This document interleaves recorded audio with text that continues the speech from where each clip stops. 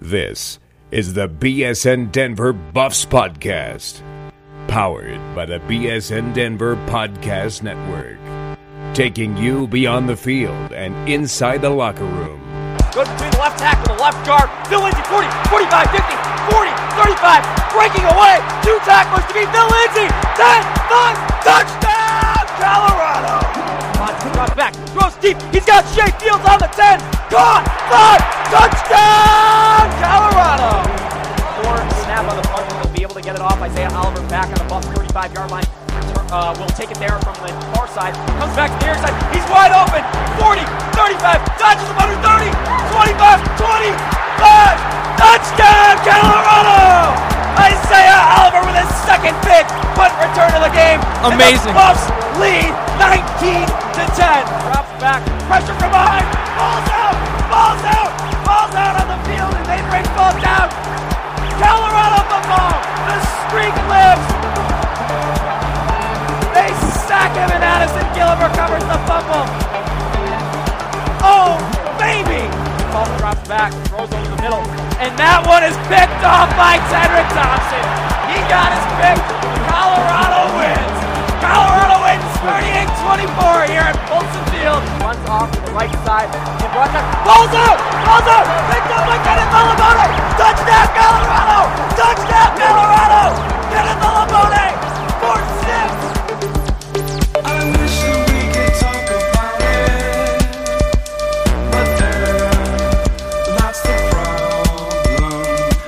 Now, here are your hosts, Ryan Konigsberg and Jake Shapiro. Happy New Year and welcome into the BSN Buffs Podcast, coming to you from the Blake Street Tavern, sweet home. We are back after a lengthy, well, it felt lengthy, trip to San Antonio. It was only 5 days long. Ryan Konigsberg, Jake Shapiro here for the BSN Buffs Podcast. We'll be wrapping up the Alamo Bowl, which was pretty disappointing if you're probably listening to this podcast because you're most likely a CU fan. We'll be wrapping up the season, which was nowhere near disappointing, and we'll be talking about a little bit of hoops as well, but we're going to stick to mostly football on this podcast, talk about some recruiting as well. Ryan, that trip to San Antonio, while the Buffs did not perform up to their capabilities, I think the fans certainly performed up to their capabilities. Yeah, and I think the podcasters performed up to their capabilities by warning everyone of exactly what was going to take place on that field. People didn't like it, thought we were too negative, but that's what happened. And it was one of those things that you could see from a mile away. I love being right. Yeah, it's nice. It is nice. But, hey. But the fans were awesome. And honestly, I think the coolest moment, and I'll cut you off, the coolest moment from the trip, and this will lead into what you were about to say because I know what you're about to say, is we were sitting you usually do. We were sitting for lunch on Thursday before the game. We went out Wednesday night with a lot of Buffs fans. We're sitting there Thursday night running into the people we went out with, and we're sitting on the Riverwalk on one side of the Riverwalk, and on the other side of the Riverwalk, people are starting the fight song and singing it so long that it's carrying over to the other side of the Riverwalk, and people are going back and forth singing the fight song on the Riverwalk.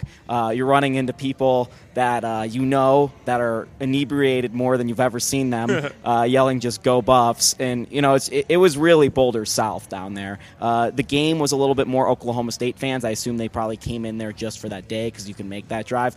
But in terms of the entire atmosphere of San Antonio, it was really just all Colorado fans. It was awesome. And I'll admit that one of the biggest reasons why the actual game was disappointing for me is because that's what I actually wanted to write about. What I wanted to write about was how amazing Colorado fans were that week. They showed up in droves. They took over the town. I mean, when you set foot down onto that Riverwalk, it was black and gold. It looked like the corridor of Folsom Field when you're walking through those tunnels. And it was just so cool to see the payoff, And I did actually write it in my lead a little bit, just seeing people hugging each other and high-fiving each other and saying, we did it, we're back, we finally made a bowl game. It was really, really cool to see from our perspective. And that moment when they're singing the fight song down on the Riverwalk and it's just echoing throughout the entire thing, like, I got swayed. I was like, oh, maybe the Buffs are going to win. Like, the atmosphere is just so good down here.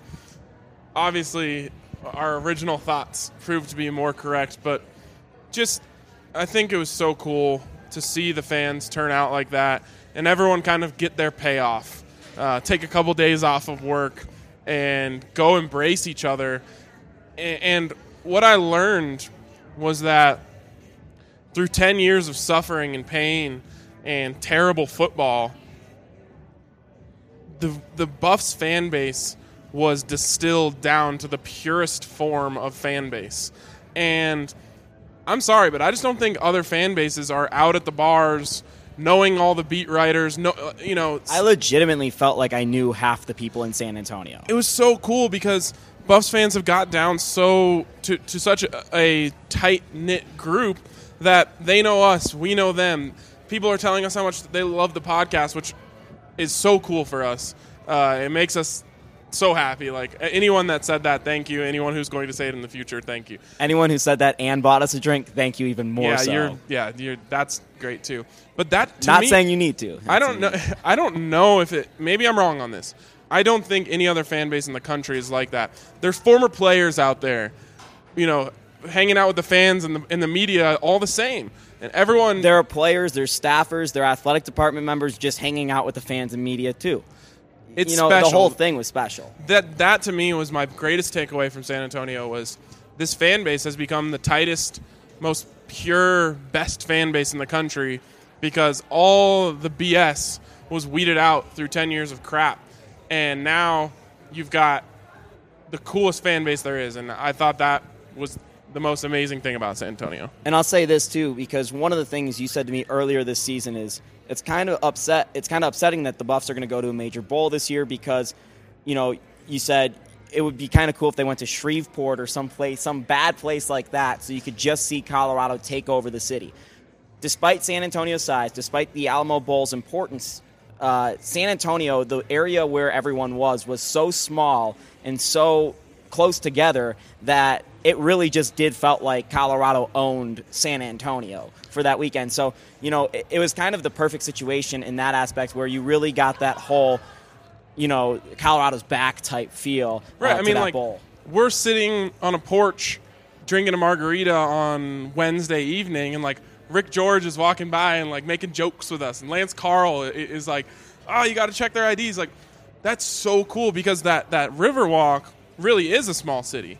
I mean, it's a little small town that everyone was concentrated into. So it basically was like Shreveport or whatever, where CU fans were going to run the whole bar scene. The whole experience was amazing to me in that sense to see. I mean, it's perfect for Rick George to go around, shake some hands, kiss some babies, make some money, which I'm sure he made plenty of. That's cool to me.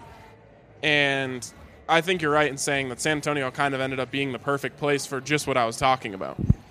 In terms of the game, in terms of the opponent, it was probably whatever the opposite word of perfect was. It was basically a nightmare from the get-go. We said a little bit earlier, but we tried to warn you guys. It was the team did not have the same attitude that they had before they beat Utah that they had after they beat Utah. And you saw them twice on the national stage kind of fall flat on their butts, both in Santa Clara and in San Antonio. The San Antonio game, I think to both of us, felt less of a drubbing than Washington, even though Buffs really did have a chance at halftime against Washington. And it's only a 1 point different on the scoreboard. Right, but that Washington game really felt like Washington commanded and they were the better team, whereas Oklahoma State, it just felt like the Buffs did not show up in any facet of the game. And it was so weird because there were so many injuries across the board for Colorado, and you'd think after a month that they would be able to get healthy. And it seemed like they got less healthy. And the schemes, almost everything that was possibly could go wrong for a football team went wrong that game, the play calling, everything. There's just so many takeaways, and I think almost every single one of them was negative from that football game. Really tough, and there's a couple ways you can look at it, because the way I look at it is, like we've mentioned before the game, they weren't all that interested in winning. I think going forward, they wouldn't have a performance like that in a bowl game. They didn't know how to handle it. They were given a reward. They were given very few rules, and they were given full reign of a city that they never had anything like that before. And that's, I think, fair. I think it was fair of Coach McIntyre to let them have a little bit extra on the leash. Oklahoma State had that same thing, but they knew how to handle it. Right. I mean, they'd been to 11. That was their 11th consecutive bowl game. They knew exactly what they were doing. There were no seniors on Colorado to go, hey, party as much as you want Monday, Tuesday night, but you got to stop Wednesday. There was nobody to tell them when they should and shouldn't do the things that they were doing, or how they should approach it, or when they should be watching film. Just simple things. And I think even, in my opinion, Mike McIntyre made a mistake in when he turned his focus to Oklahoma State. I felt like he turned his focus to Oklahoma State about 10 to 12 days before the bowl game, whereas they had 20 days. They took 7 days really to themselves, and to me that was a mistake as well. So it's not just, I think, the players. I think it was a little Mike McIntyre as well. I think it was too. I think Coach gave them a little bit too long of a leash before the game. That was a team with, like you said, such little experience. They were going to take all the leash they got. They had never been put in a situation where they had to figure that out before. So I think you're right there. I think you saw Oklahoma State, a team that took advantage of the entire month scheming for Colorado. Look at 3rd down and short. Sefo Lufau has been money, 100%. You can mark it down 1st and 10 anytime it was 3rd and short. They knew exactly what the Buffs were going to do on 3rd and short, and they schemed up a defense that knew how to stop it. That, to me, was me saying they took advantage of that time better than CU did.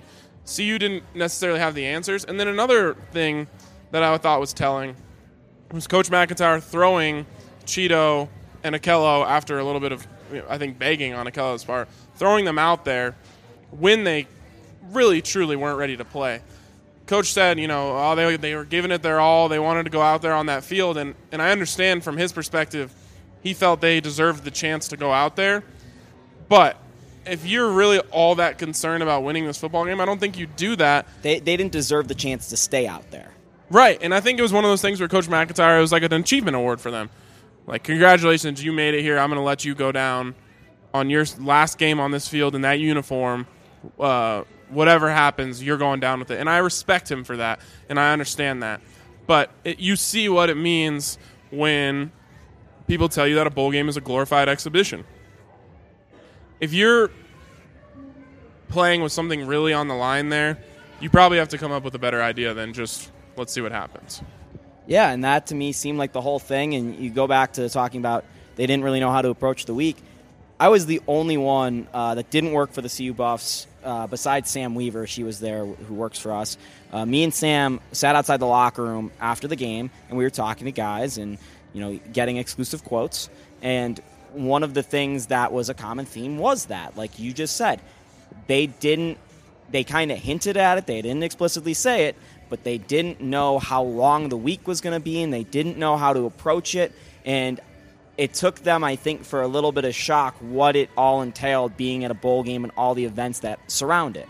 I think it was an interesting quote from Ryan Mueller to you after the game. He said something like, we didn't know how to handle this. We had never been here before in a bowl game, and especially against a team like Oklahoma State. And then, he's like, but that wasn't a distraction. And it was like, of course it is. You just 100% admitted that it was a distraction because you guys didn't know how to handle it.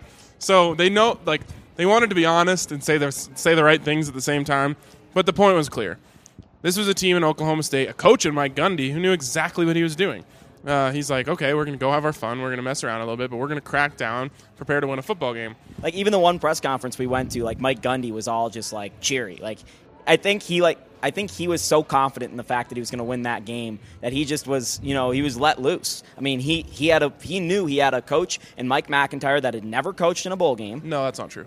No, he didn't coach in that bowl game. Oh, he got them to the bowl game. He didn't coach in that bowl game. True. And Did they not play in a bowl game the year before? No. And and one of the things Mike McIntyre even said to the media is that he had to ask David Cutcliffe a lot of different questions about how to approach it. And he had to go back and look at that schedule that they had in San Jose State and see what they did. He wasn't there. He didn't know. And I think Mike Gundy, he knew Colorado was a solid football team, but he kind of licked his chops at saying, oh, my God, none of them have any idea what they're doing in this. I mean, this happens in the pros. You look at the Broncos in the 2013 Super Bowl. They had a Super Bowl 48. They didn't know how to handle it. I mean, even, guys like Peyton Manning were unprepared, and maybe that's a totally different. I would never say that Peyton Manning didn't prepare hard enough, but they looked confused. He had a team around him that went out and partied every night, and they took advantage of the Super Bowl because if you talk to anybody who's ever played in a Super Bowl, they will always give the advice to younger players by saying, cherish that and live it up because you may never get back there again. And I think Broncos players in that season took it a little too much to heart. Well, these Buffs, especially the seniors, they knew they were never going to taste that again, and they never had a chance to do it before. So they were like, let's take this and soak it up. And from a fan perspective, I can totally understand why you're really disappointed. You felt your team got embarrassed in a bowl game, and in a sense they did. I would just say don't be mad about it because these are kids we're talking about. And when you look at it on the surface, can you really blame them for taking advantage of an opportunity they had never had before from a sense off of the football field? They got a chance to, I think, reflect on the season a little bit after the Pac-12 championship game. You know, they had a month thereabout, and the things that made them great as a football team in terms of being the underdogs and proving everyone wrong and not wanting to be walking around Boulder being called trash and all these different things that you hear and you read in Ryan Cefo's story that, you know, Cefo even hints at. All of those things, when they had time to reflect and kind of mull over the season, all those things disappeared because they thought they were, you know, for a lack of a better word, thought they were the it, you know. They thought they had brought CU back again. They thought they had made CU great again. But they didn't fully do it. And they were close, but they didn't get there all the way. And, you know, whether that has a lasting effect on the program, I couldn't tell you yet. It's way too soon to be talking about whether this type of attitude or the one prior that the season had prior is going to carry into next season. It's way too early for that. We'll have to talk about that in spring ball. But what I can tell you is that this was a team, despite its leadership, that was very rookie in its mentality and its approach to the game. And you know, when you get in that us versus the world mindset, that can be a great mindset. It can really inspire a football team. It can really inspire a group of people to really want to hurt people and chop them down and prove everyone wrong. But as soon as you do that and you have time to think, oh, the world's kind of on our side now, that disappears. And you kind of think people are rooting for you, and then all of a sudden your hunger, it's a snowball effect. And we know this. This team was not as talented as Oklahoma State. This team was not as talented as Washington. This team was nowhere near as talented as UCLA. This team was probably one of the least talented teams in the Pac-12, at least in the bottom three. And it's all about a mindset, and that's why they played so well this season. And once that disappeared, their talent came through. And it wasn't enough. And that's the post-mortem on the season, is the fact that Mike McIntyre, Cepho Lufau, the leaders of this team, Kenneth Olabode, you know, all these guys that were the captains, George Frazier, found a way to inspire a group of men and turn them into a great football team. But that inspiration lacked when it came down to the national stage.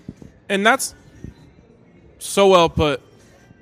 I think it makes it very clear, and I wrote it in my story, 12-win heart, 6-win talent. And you saw 6-win football teams in those two games. It makes it so clear what the next step is. It's very obvious. You have to recruit. And all of a sudden, you're great players away from being great. Like I said, they made CU good again. That's awesome because they were trash. They went from trash to good. That's huge. That's an amazing jump. Now, it's really clear and really obvious there's only one thing keeping them away from being great, and that's talent. We're going to talk about talent in a second. We're also going to talk about the legacy of this team. But first, I got to tell you that segment was brought to you by Colorado Keg House in Broomfield, right next to the First Bank Center with 75 Colorado craft beers on tap. They are the home for Colorado craft beer. From wheat beers to nitros to IPAs to ales. Nobody does craft beer like the Colorado Keg House. You can sit at their huge bar, their tables, or their lounge area. No matter where you sit, you'll be in front of a TV with sports on. So next time you're looking for something to do, go down to the Colorado Keg House off of Wadsworth and 36 in Broomfield. We started getting into it a little bit, but looking at the season as a whole, the Buffs end at 10-4, which is the same record of the basketball team right now. Both completely different vibes towards those seasons currently, but 10-4. I got you. God, I can't. Here we go. All right. Well, moving forward now, tried to sneak that one in there. the Buffs, this is going to go down as one of the greatest seasons in Colorado football history of all time. We'll get into the legacy of this season, but inside of this season, certainly nobody expected it. We've talked about it so many times. We've talked about it ad nauseum, so much so that you might throw up because of nauseous nauseum. That's the point of that phrase. Is it really? Yeah. Oh, I didn't know that. I think. It's like facade. I don't know anything about Speaking Latin. of facade, how nice was the facade out there at Texas Tech? Texas Tech has top 5 facade. Oh my God, it was so good. But I think Alamo Dome had a nice facade too. It was more newer than the Texas Tech. More newer. Nice. Yeah, we're rolling through the second segment so far. It always takes one good pun to just throw us off. And we're just off the rails. But looking back at this season, it was quite the year. So many memorable moments, especially that Oregon game. That was probably maybe the peak of the season. Those back-to-back wins in Washington State and Utah at home are going to go down as 2 huge wins for Mike McIntyre at the end of the day. I want to ask you this to start off with this question. Which win will be looked back at like 86 Nebraska, do you think? Or is it – because to me it's going to be the back-to-back Washington State, Utah wins where you really knew it was solidified that this program had made the turn. I think Oregon, in a smaller sense, was the turnaround. That's when they knew.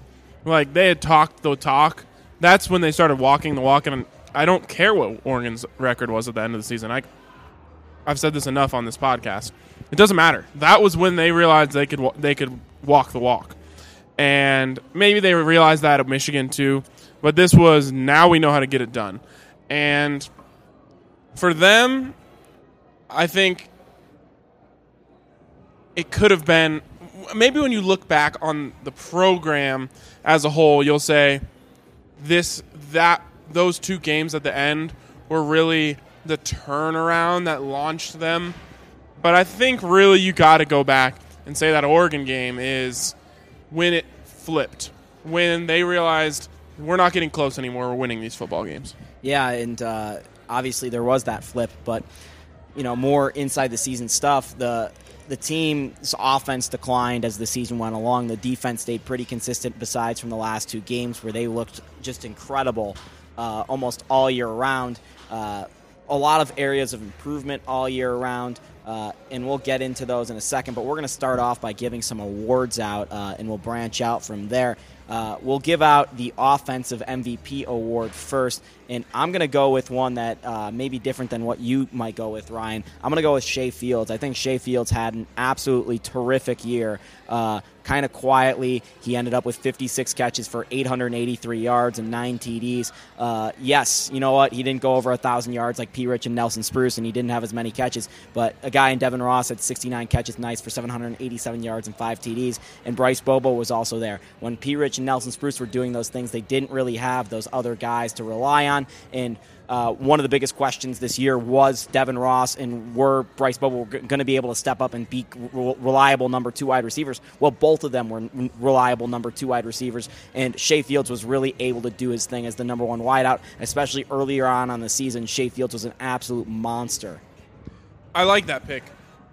The difference for me between choosing your guy and choosing my guy was expectation. And everyone expected that of Shea Fields.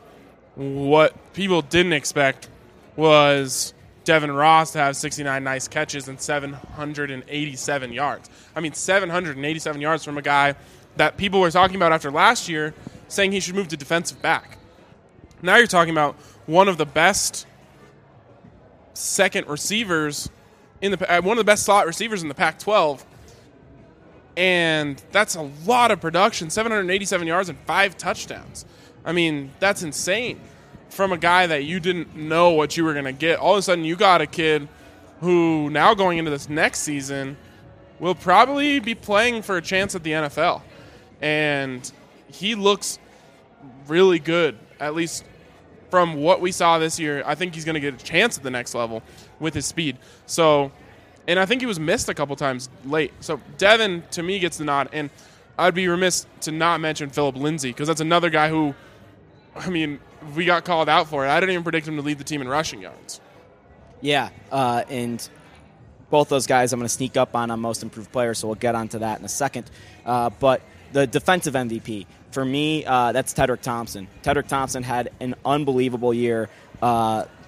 Maybe everyone looks at Cheeto Uzi and Jimmy Gilbert, and rightfully so, both of those guys are terrific. But Tedrick Thompson brought it to a whole new level this year, especially making key plays, was always seeming to do that. He provided an energy that was needed on the defense. He was the one guy that you looked at the defense where you go where he's on the football field. When he's off the football field, he's the nicest guy ever. When he's on the field, you're like, oh my God, this guy's legitimately crazy. He might rip someone's head off. And Tedrick Thompson brought that attitude almost to every single football game.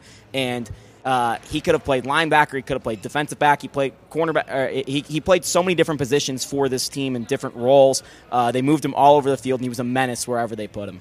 Yeah, I love that. Actually, the way you just described him, he had a TJ Ward-esque impact on the field for that defense where you can trust him anywhere. I mean, he's great stopping the run. He's great in coverage. He had the most picks on the team. So that's a good pick. I'm again going to go with a guy I didn't expect it from in Ahkello Witherspoon. This man came into this season as, I thought Isaiah Oliver was going to pass him up for the second corner on this team. And all of a sudden, Ahkello Witherspoon is a legit cover corner. I mean, a legit cover corner prospect in the NFL. He led the country in pass breakups because no one wanted to throw at the other guys. And he used that length that we saw on tape before he came to CU on the field when he got there. And he finally got his mechanics down to, serious NFL caliber stuff.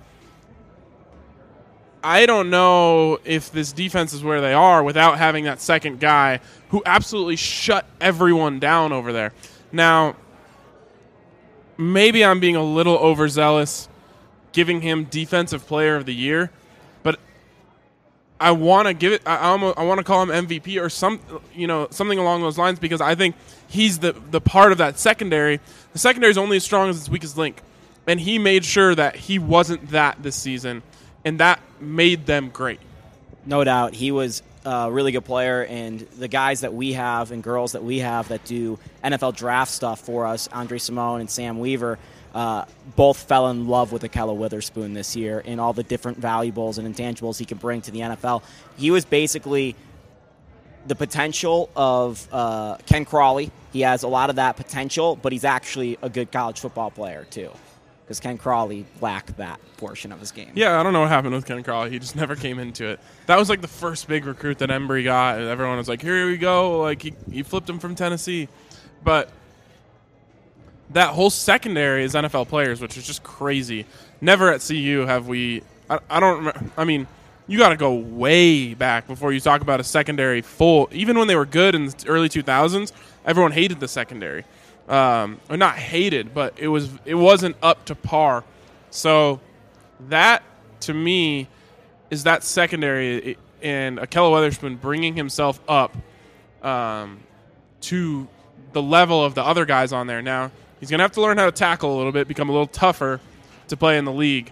But someone is going to look at that and say, holy cow, this guy can use his tools to cover NFL wide receivers. Another guy I want to mention as we transition into most improved players from that secondary is Isaiah Oliver. He is not my most improved player, but he's certainly someone that I think improved a lot. We all expected it from him, and he lived up to that billing. And as you go into next year, he's going to be one of the leaders of the secondary, and he's going to be expected to be, basically Cheeto. And I don't know that he can't. I think he can live up to some of that hype that Cheeto has because Isaiah is a great player. I think another player deserved to be mentioned in the most improved player category on defense is Josh Tupou. He was terrific inside. Insane. He was so good. For the 3-4, nose tackle might be the most important position on the football field, and he was so good inside.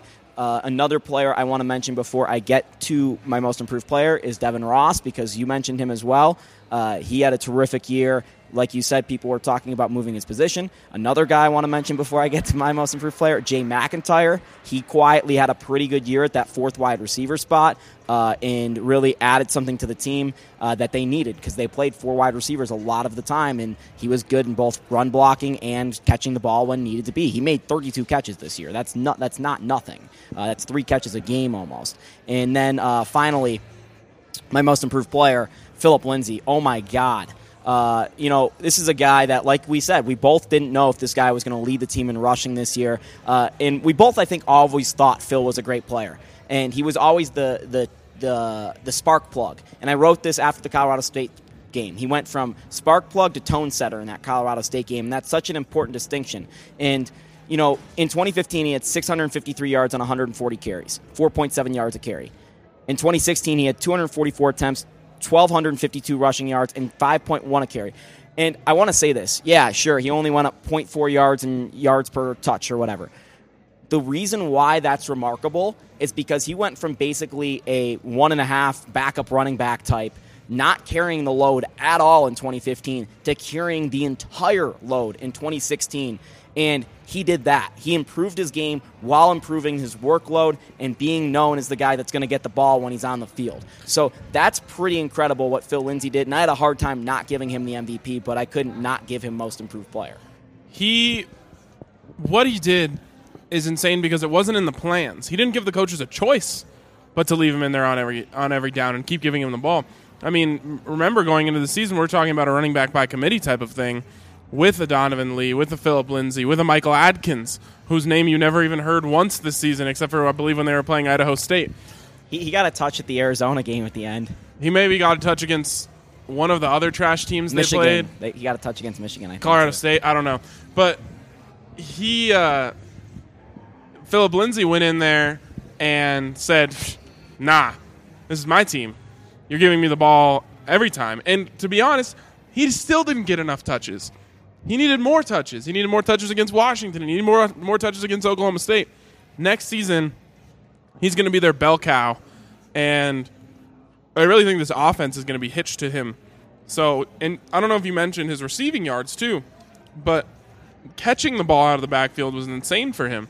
So, yeah, Phil out of the backfield this season had 53 catches for 493 yards. So when you combine his yardage from rushing and receiving, he had over 1,700 yards this year and 17 scores. I mean, like that's big time, right? You talked about the story you were going to write before the San Antonio game if things went well. My story that I was going to write is Phil Lindsay cements himself as 2017 Heisman candidate. And I still think that he will be in that discussion if the things that have kind of gone his way continue to go his way. Yeah, I think he's going to have to play his way into it. His name isn't going to be brought up before the season. Okay. I mean, that's fair. He's going to have to play his way into it, but I think he needed to have a big game in the Alamo Bowl for people to be like, oh, my God, who is this guy? Now he goes and puts 140 in three non-conference games. Then all of a sudden people are like, and the Buffs are 3-0 or whatever. Then all of a sudden people are like, okay, this dude's legit. He's a candidate. But I think he's a little bit away. Now my most improved player was, I think, already brought up earlier by you, but Jimmy Gilbert. This dude went from does he really belong out there? Is that the best option we have on the edge? To, wow, that's a pass rusher. I mean, a pure quarterback sack dude. And he was dangerous. I mean, he was the type of guy, I believe he's from College Station. Well, he had a Von Miller-esque impact on the Broncos defense, or on the Buffalo's defense. Now, Vaughn is a cut above, but I'm saying he forced teams to double team him, and even when he was getting double teamed, he was still winning some of those matchups, which is what Vaughn does on every single play. I mean, look what he did to Luke Falk. Right, I mean, exactly. He destroyed that offense by not giving the quarterback time, and one thing I've learned about pass rushers while watching Von Miller is you cannot grade pass rushers on their sacks. Because getting sacks has a lot to do with what the offense is doing. You have to grade pass rushers on how much they win their matchups, and Jimmy Gilbert was winning his matchup a majority of the time. Now, Von Miller is a guy who wins his matchup on every single play. He doesn't get blocked. He's never been blocked. So Jimmy was on he was on that trend. I mean, he's built himself to a place where he was winning his matchup 75% of the time. I just thought of the greatest tweet ever, Ryan. What? I'm going to block Von on Twitter and say I'm the first to block Von Miller. It's good. It's good. Don't tell the people. Well, I'm going to get on it before it. This podcast doesn't come out till Thursday. But hey, we got more coaching. We got more awards. Best coach for me. This one's one I think people won't think about, but Clayton Adams, I think, wins Coach of the Year. What he did with that offensive line, which was, to put it nicely, was in shambles going into this season. He turned them into an offensive line that was respectable, gave Sefo Lufau time, at least early in the season, and let Philip Lindsay run for the amount of runs the amount of yards he went through. You know, Clayton Adams worked with an offensive line that was vastly out-talented. That's probably the position that the Buffs were most out-talented with the entire season. He took Alex Kelly, turned him into a really, really good center. Alex Kelly was a solid center, but Alex Kelly turned into a really good center by the end of the year. Tim Lynott, redshirt freshman All-American. That's or not redshirt, but the freshman All-American. That's not a big deal. So, and Clayton Adams was the one that did that. The way to say that is a big deal. That is a big deal. So, you know, I think Clayton Adams is a guy that's going to get a little bit, especially with Levitt and Darren Cheverini bringing that energy to the Buffs. I think Clayton Adams will get a little bit forgotten about, but he also brings that energy to the Buffs, and he worked on that offensive line and turned them to a solid offensive line from one that was really tragic, and he's done a good job of recruiting guys that are going to be on that offensive line quicker than later because, you know, the talent is in some of the younger classes and in the classes they're bringing in, not in the guys that they currently have. I think that's a good pick, and I'm also going to take a dark horse Coach of the Year pick because I'm not going to give it to Levitt, even though he did something amazing with that defense over a 2-year span.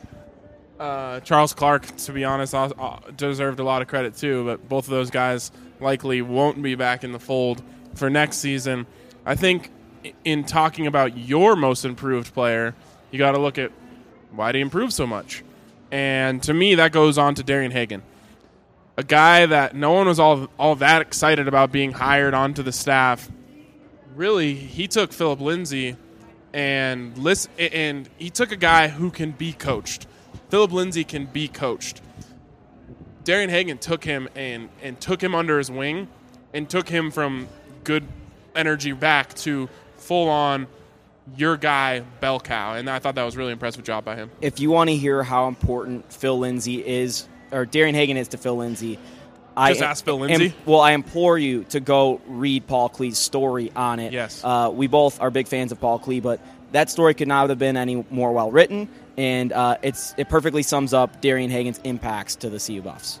Yep, and Paul Klee's the best writer in Colorado, hands down. Not according to our guy Sia Lufau. Well, I don't take comments like that lightly. That's very nice of Sia. I love that. I love that man's. Anyways, we got one more award, and that's Best Freshman. I couldn't not give it to I don't know why I'm doing the double negatives now. I have to give it to Steven Montez. I think Tim Lynott is your other really good candidate there. I think Julamisi had a pretty solid season, too, as a freshman. Bo Bicheret got some important blocking in there as a fullback. I don't know if he's going to stay at that position. It seems like they might move him to linebacker. But Steven Montez is a guy who won them the Oregon game. He was 83 of 140 this year with 1,078 yards, 9 TDs, and 5 interceptions. Certainly not as good as Sefo Lufau, but you talk about a redshirt freshman quarterback coming in there and being clutch and winning some football games and keeping them alive in some other ones. Montez did basically everything that was asked of him this season, which is, I think, all you can do out of a freshman. He obviously was spectacular in the Oregon game, but for being a redshirt freshman, Steven Montez did a hell of a job this season. Yeah, I mean, I dug and tried to come up with something different because we've given different awards each. And so it's just Tim Lynott deserves a lot of credit. It's just so hard to quantify what an offensive lineman does. So I guess I could give that to him, but it's really hard for me to not give it to Steven Montez, who, look, we talk about the turnaround. We talked about that Oregon game. He started at quarterback, and I think that might be something that years from now maybe looked over, depending on his legacy. He builds a legacy like Sefo Lufau, where he quarterbacks this team for 3 years, takes them to heights never before seen by this. It'd more be like Sefo 3.5 years because the amount of time he played this year. Right, it would. It truly would. So unless he does that, and I actually think he has a great chance. Everyone knows that I've been on the Steven Montez train since the first second I saw him. Literally, I saw him throw one ball, and I was on his train. Parentheses one. Throw one, parentheses one. One throw, and I was like, who's that? He's good. And that was before he was ever even a CU commit. So I think he has a great chance to do that. But if he doesn't, it's going to be overlooked that he was the starting quarterback in the game that a lot of people, I think, will look to as where it all turned around for CU. Steven was incredible. You saw flashes of where he could be. He is a little bit more thin than Sefo. I think they're going to want to run him a similar amount. If they're going to do that, he's going to need to put on some pounds. But he's faster than Sefo. He has a better arm than Sefo. And he's more athletic than Sefo. He really has the potential to be the next great quarterback from CU. Sefo has an amazing legacy, and I tried as well as I could to sum that up writing about him. But Steven Montez could be legitimate NFL high pick at quarterback. I tried to talk to you a little bit about this post-game in the Alamo Dome, but do you think Montez's year where he played in 8 games and was, I would say, disappointing in some games, but definitely showed his flashes. He was a freshman once again. Do you think that it will have a positive impact on him, or do you think people have something to be worried about? Because, especially in the Pac-12 title game and in the Alamo game, or I don't even know what to call it, the Oklahoma State game, he definitely did not look that great. It's really hard for a dude to just come in, be good, go out, come back in, be good. It's asking too much, especially of a freshman. He got jerked around a lot, and I don't know if I necessarily like that. I mean, there was a time where he thought he was going to be the starting quarterback. If he wins that USC game, we're still not sure if Sefo Lufau is the starting quarterback the rest of the year. Right. That's a question we'll never know the answer to. Right, and to be honest, I said it on the podcast before that game. I truly believe that had he won, it was his job. And wow, what a different situation we're talking about. Who knows? I mean, obviously Sefo came back and he didn't lose another game until Washington. But this kid is special, and I don't necessarily think the experience can hurt. So he's now played in a Pac-12 championship. He's played in a high-tier bowl game, and I realize he has the most experience out of a CU quarterback returning since Joel Klatt. Yeah, in terms of where he's played, obviously Sefo, 3 years. Right. But in terms of the level of games he's played in, now, again, I don't like the way they jerked him around in those games because, if you're going to go with him, go with him. Just because he comes in and doesn't play very well, especially in the Alamo Bowl, I thought it was odd. I think Mike McIntyre was like, we have to put in Steven if we want to win. And then he's like, oh, wait, we're not going to win. This will look better if we let Sefo finish it out. So, and that's true. I think it would have been a really bad look to take that away from Sefo and then continue to lose by a bunch, Yeah, the podcast where we got called out on should CU play Steven Montez over Sefo Lufau, apparently that was a legitimate question on the sidelines on Thursday. Well, it certainly was in the second half after Sefo was banged up. And then they're like, let's make sure that it doesn't look like we're not doing right by our seniors because that's something that could be negatively recruited against you. So I think it's okay. He's going to be fine. He's a quarterback, and he's gonna be the quarterback of this team for 3 years. So I think he'll be okay. I think he's one of the only things about that's clear for next year, along with the wide receiving core. Those in Phil Lindsay, I think those are 3 of the things that what you're going to get next year, or at least have some idea of what you're going to get. Now, looking at where they need to improve, I think for me the obvious is punting and special teams. I think the kicking and punting games were absolutely atrocious this season. They still never lost a game because of it. They never lost a game because of it. I said all year on the podcast that they would lose one game because of the kicker. Y'all should have seen the look that this kid was giving me during the Stanford game. Every time they clanked another one, he looked at me like, here it is. Here's the game they're going to lose because of kicking, and it's never happened. So, yeah. But I think the return games weren't as well as they could have been. other areas they could have improved. I think their linebacking situation was their one downfall on defense. I think they really lacked that second level in size and strength, and I think if you move Bicheret to that position, maybe he adds something there. They're bringing in a couple guys there, I know, and Drew Lewis is a guy that people are talking about very highly on that defensive, in that linebacking situation. I think an area that people are forgetting about, and you might be right about this when you said it earlier where you said, Phil Lindsay didn't give them the option to play a second running back. What happened to their second running back? Kyle Evans looked pretty good early in the season. They had Michael Adkins. They had some options there. They didn't really end up using a second running back. I know Phil Lindsay was great, but you would think that they would have someone because I think you need two running backs, and they really didn't have anyone to rely upon in the second half of the season.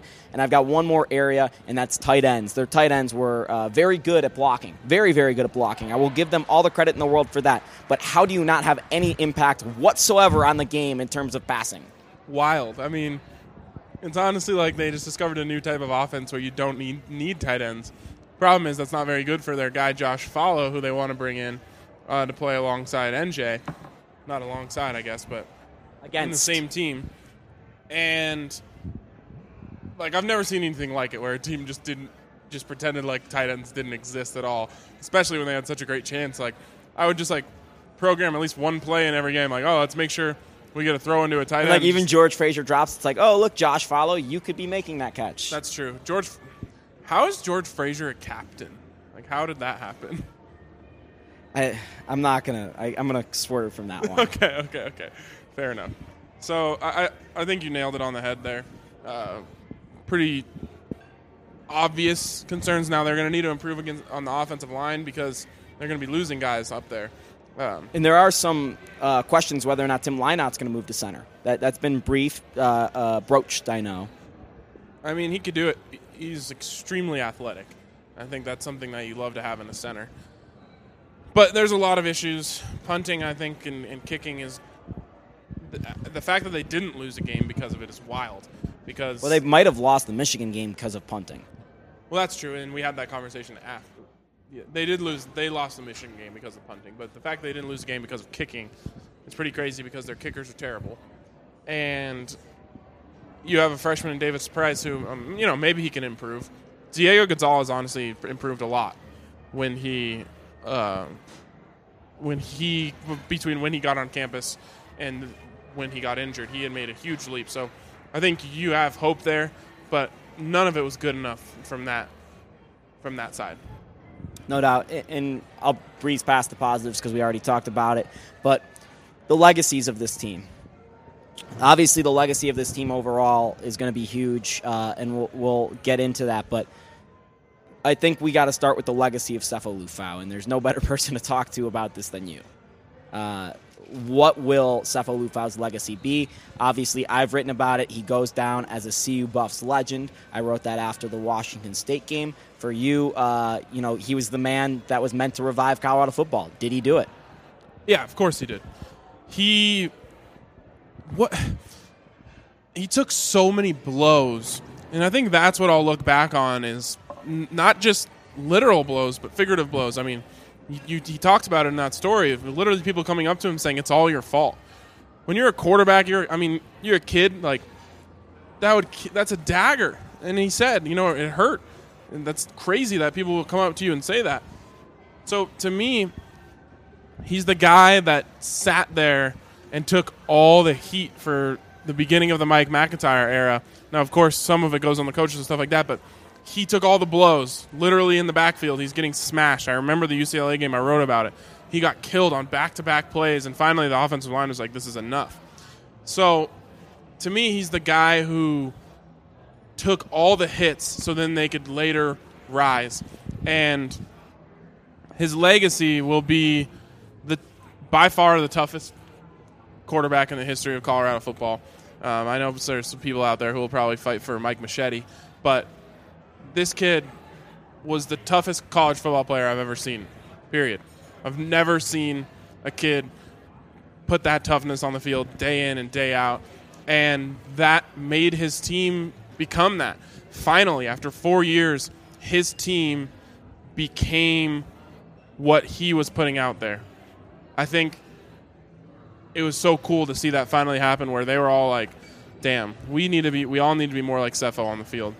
So really, I think his legacy is summed up in that 3,500 word article that I wrote, but he was meant for this. He and Mike McIntyre were so alike in the sense that they were there to rebuild, that it made all the difference. Yeah, I'm not going to add any more about Cepho Lufau because I think you've said it all, and we've both been known to how we feel about Cepho Lufau. What I will say is he holds every single major record in CU Buffs football history. He is the guy that will be known as the captain and the leader of this season. Whoever was tweeting at me saying that Cepho Lufau should, take his sorry bum off the field on Thursday, you're not a Buffs fan. I don't care what you think. You're not a Buffs fan if you think Cepho Lufau at this point shouldn't have been on the field.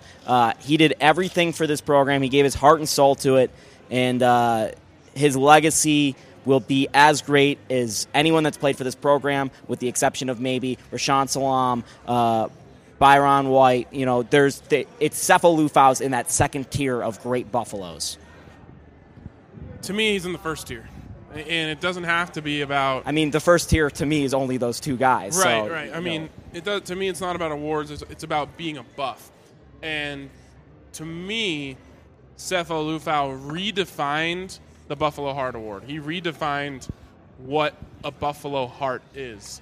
And he took it to another level. And to me, you could rename it the Cepho Lufau Buffalo Heart Award, because he is everything that any player should ever strive to be when you talk about playing for the University of Colorado. And to me, I will remember him as the quintessential Colorado Buffalo, because he left everything on the field every single game. Looking at the defense, a lot of guys vacating there. Tedrick Thompson, Chidobe Awuzie.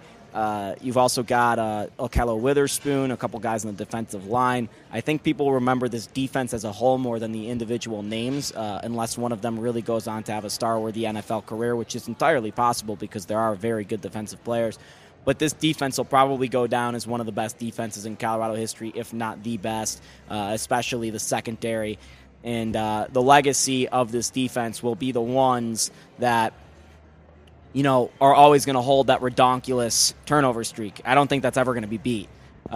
Please never, ever say redonkulous. What was I watching? Again. I was watching How I Met Your Mother last night, and they used that. And so sorry. Bled over. It's okay. I was very bad. Bad and dumb. It was bad. It's one of the worst things that's ever been said on this podcast. Since Will left, we'll make that qualifier. It's literally the Olympics are bad and then redonkulous.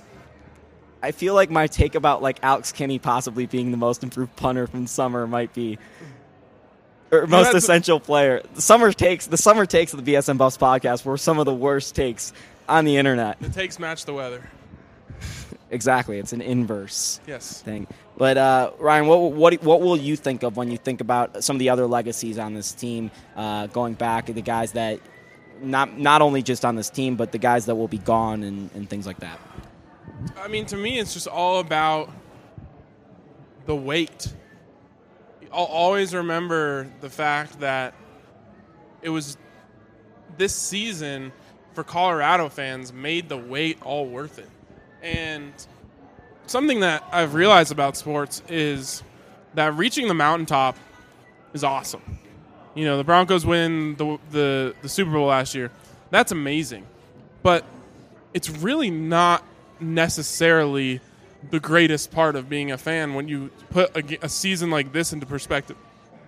Because you could be the Patriots and win their division, and I think there's 7 straight first-round byes. At a certain point, winning becomes boring. And yes, it's fun, and every week you get excited, but when you look at a season like what Colorado had this year, it redefined what makes being a sports fan so great. Because you wait and you wait and you wait and you wait and you wait and you go through all the hardship and all the pain, and then all of a sudden this team takes off. And it gives a fan base indescribable joy that can. And I tried to tell fans almost every week on this podcast, there will you in the rest of your life, you'll probably never experience something like what you experienced this year in sports.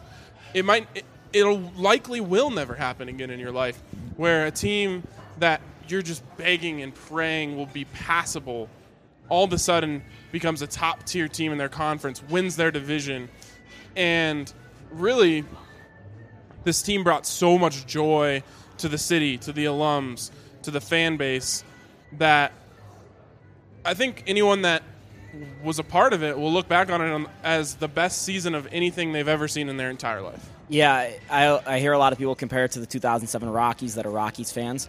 For me, it was very comparable to not the Blackhawks that won their Stanley Cup. It's the one before that lost in the Western Conference Finals that came out of nowhere, and then all of a sudden they were good again. And I think that season for me as a fan of that team, it was so remarkable because I watched the same guys that had struggled year after year that had done nothing. And then all of a sudden they're in the Western Conference Finals battling it out with all this what appears to be talent all of a sudden and this young influx and this new mindset. And I think that will be one of the biggest legacies of this team. It's the first team. It's not going to. Hopefully for Colorado, it won't be the last team. It's not just a one and done. It's the one that starts the next era of Colorado football, to use Darren Cheverini's new terrible slogan. It's terrible either way. It doesn't matter. I'll get it right. It's too cliche. Like, the rise was awesome. But anyways. The rise was awesome. You know what? I'm waiting to use this line on a story when I recap the season, and maybe I'll just do it on name the podcast this. The rise was real. It was real. It was real. And I think you're right there in this. At some point, I think Colorado will win another national championship. And we'll have to look back and honestly say, you'll have to ask Colorado fans, what was your favorite season?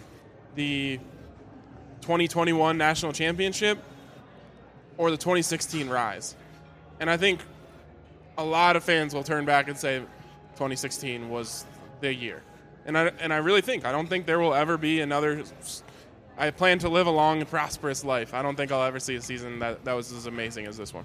Since you're going to be living a long and prosperous life, Ryan, you should keep your items safe because you want to keep them with you the rest of your life. And the best way to do that is with Colorado Safe Outlet. What if I just get in the safe? It will keep me safe forever. You're going to starve. It's going to be like Schrodinger's cat. We're going to not know if you're alive or dead. True. Colorado Safe Outlet has the largest selections of safes in Colorado. Don't waste your time at big box retailers looking at safes you don't want or need, and it doesn't suit your needs. You don't want these safes. Instead, come to the Colorado Safe Outlet where an expert will set you up with exactly what you need. No more, no less. Once you pick the perfect safe, they will deliver it to your home fast and easy. Check them out online at coloradosafeoutlet.com or visit them at one of their 2 locations in Centennial or Stapleton. Raises questions about what's going to be here for next year at CU Boulder in terms of recruiting and what's coming back. For a second, I thought you said racist questions. Raises. There are certainly some very good recruits coming in. 2 4-stars and Katie Nixon and Jake Moretti tagged to come in as of right now on Tuesday, January 3rd. Of course, these things could change. Jake Moretti's an early commit, or an early enrollee, so it seems like he is dead on to coming to CU. Katie Nixon, we're not completely sure about yet, so look out for that one. Jonathan Van Dyst is an early enrollee as well. Dante Sparacco, Jalen Jackson, all early enrollees. These are guys that are very solid football players, all 3 stars. I think people are very excited about that. And, of course, there's another big recruit in Tyler Lytle, who's an early enrollee. Xavier Newman, another guy from DeSoto. People are excited about him. Dante Wigley from JUCO. Javier Edwards from JUCO. Chris Mumbla from, I'm not going to get that name right until I hear it, also from JUCO. It's Chris Malumba. Those 3 JUCO guys, people are very excited about them. So, Ryan, in terms of who's going to have some impacts next year right away, who do you think it's going to be? Because, here's a guy that might, Tyler Lytle, depending on what happens with Sam Neuer, because the Buffs certainly used their backup quarterback a lot this year. Yeah, but I also think Sam Neuer is a lot better than I thought he was going to be. I didn't like Sam Neuer's high school tape. Seeing him a couple times, hearing about him. I mean, people inside the program, and you always have to take things like that with a grain of salt, but usually if a guy can't play, the coaches aren't going to tell you he really, really can play, and that's what you hear from people talking about Sam Neuer, which would be interesting. I mean, there's nothing better than having a quarterback competition with two really good quarterbacks, if that's an issue maybe going into this camp or maybe a camp down the road. So, yeah, maybe Tyler Lytle, but I think Tyler Lytle's a guy, 6'4", 210. He needs to get in the room and throw up some weights because you need to, I guess, especially with, I think, this new discovery that the Buffs have of we're going to run our quarterback, they need to build bigger guys. And so he's going to have to get in the weight room. But a guy like Laviska Shenault, obviously based on his name, is going to be awesome.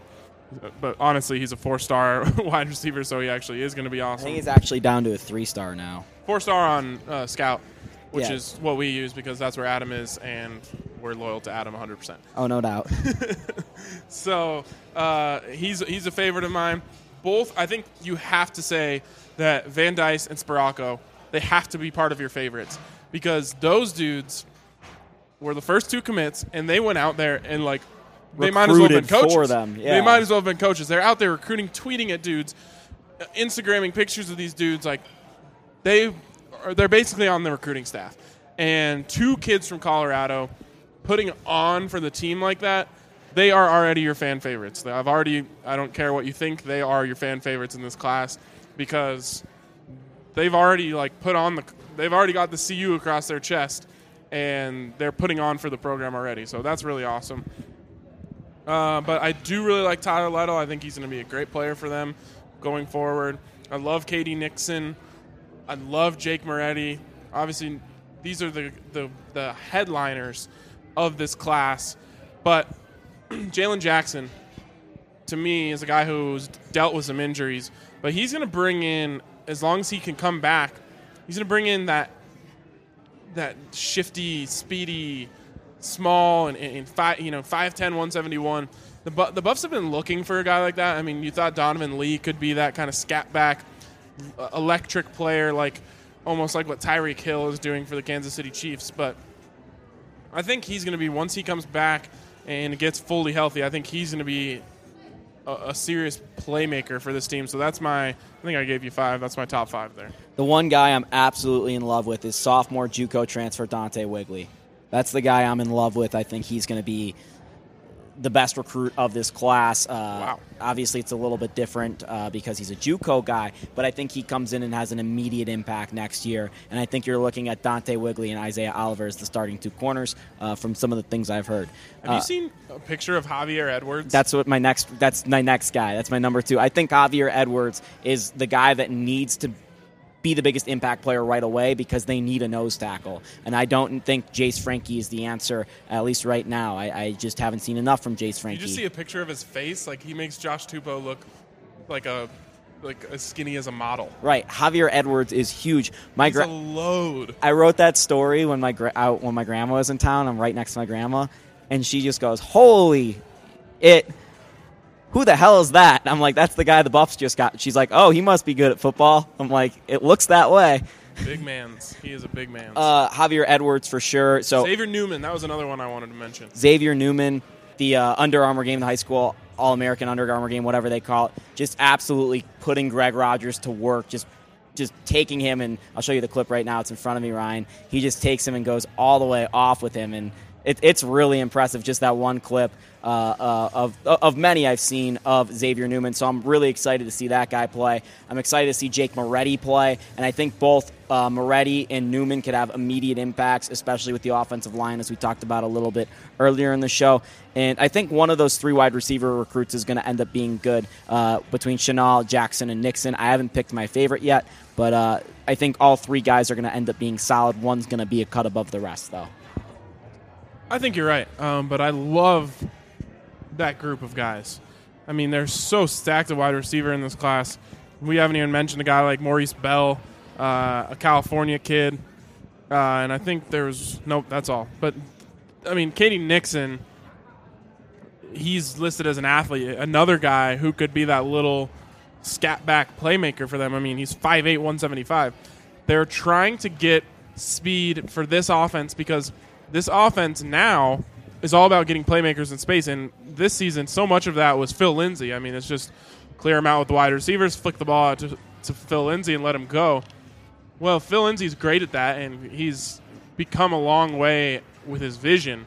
But if you can give this ball to a guy like Katie Nixon or a guy like Jalen Jackson and just let those dudes make plays out there, then you're talking about, from 15-yard gains to touchdowns. I got to do a read from Mad Dogs real quick, Ryan. I know it's not in the playbook, but Mad Dogs, the official bar of the Colorado Buffaloes now. I'm actually pretty sure the Colorado Buffaloes own Mad Dogs. I was going to get on the Wikipedia page for Mad Dogs. There was none, so I couldn't do it. And just say owner, Colorado Buffaloes. Fan base. Yeah. They took over that bar down in San Antonio on the Riverwalk, right next to the team hotel. Not only the fans, the team took over that bar as well. The staffers, everyone was in there. Grand old time. It took all other bars with the name Dogs, especially on Pearl Street, to shame. There's no other dog bar that will be as good as Mad Dogs. Mad Dogs went off. It's funny because, it's not that good of a bar.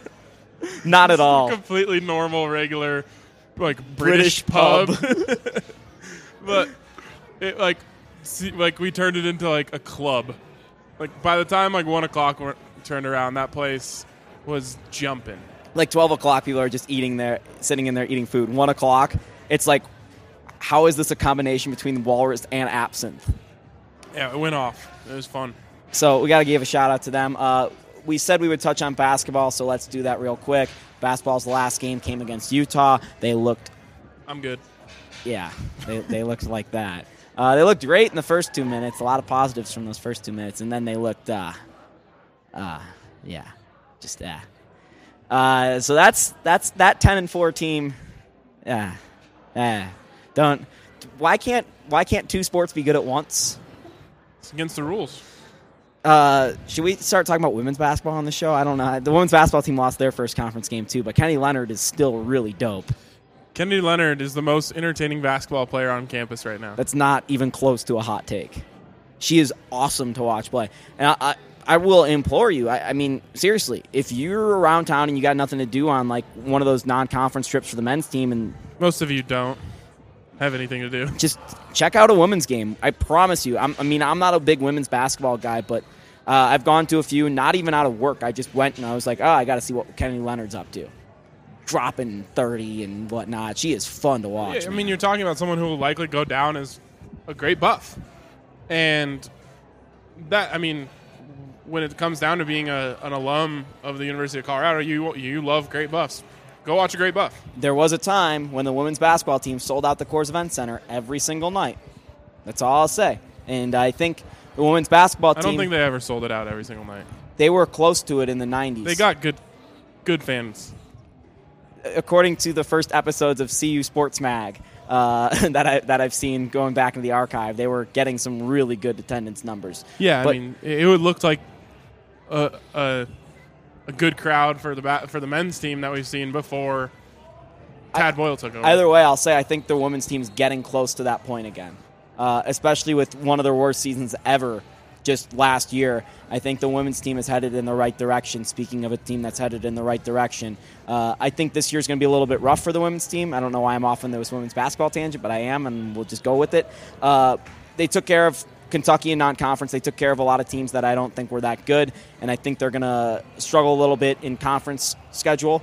But I think come next year, once you get Alexis Robinson's sister and Kenny Leonard in that backcourt, you're looking at a team that's going to be very good, and most of these players on this team are all young sophomores that are the best contributors. So someone is pissed off that you just talked about women's basketball for this long after trying to talk about men's basketball. It's kind of hard when it feels like nothing has changed. You know what I mean? We've talked about this team now for about a month, and we're still talking about the same issues. We're still talking about the same lack of care, lack of desire to win basketball games. And at this point, I know you and Tyler were talking kind of optimistically over here before the podcast, saying, though, there are a couple of wins from being back on track. I'm more of the idea that there are a couple losses away from the wheels coming off, because this 10-4 record is very misleading based on the teams they played. Put the tape on, and you're talking about one game, I think, where they played good basketball, and that was against Xavier. This team hasn't put anything on tape that tells me, oh, they could turn it around and become a good basketball team. Probably not going to become a good football team definitely either. They might. I mean, George King, they do need tight ends over there on the football team. Classic basketball player. Did you know this tight end played basketball in college?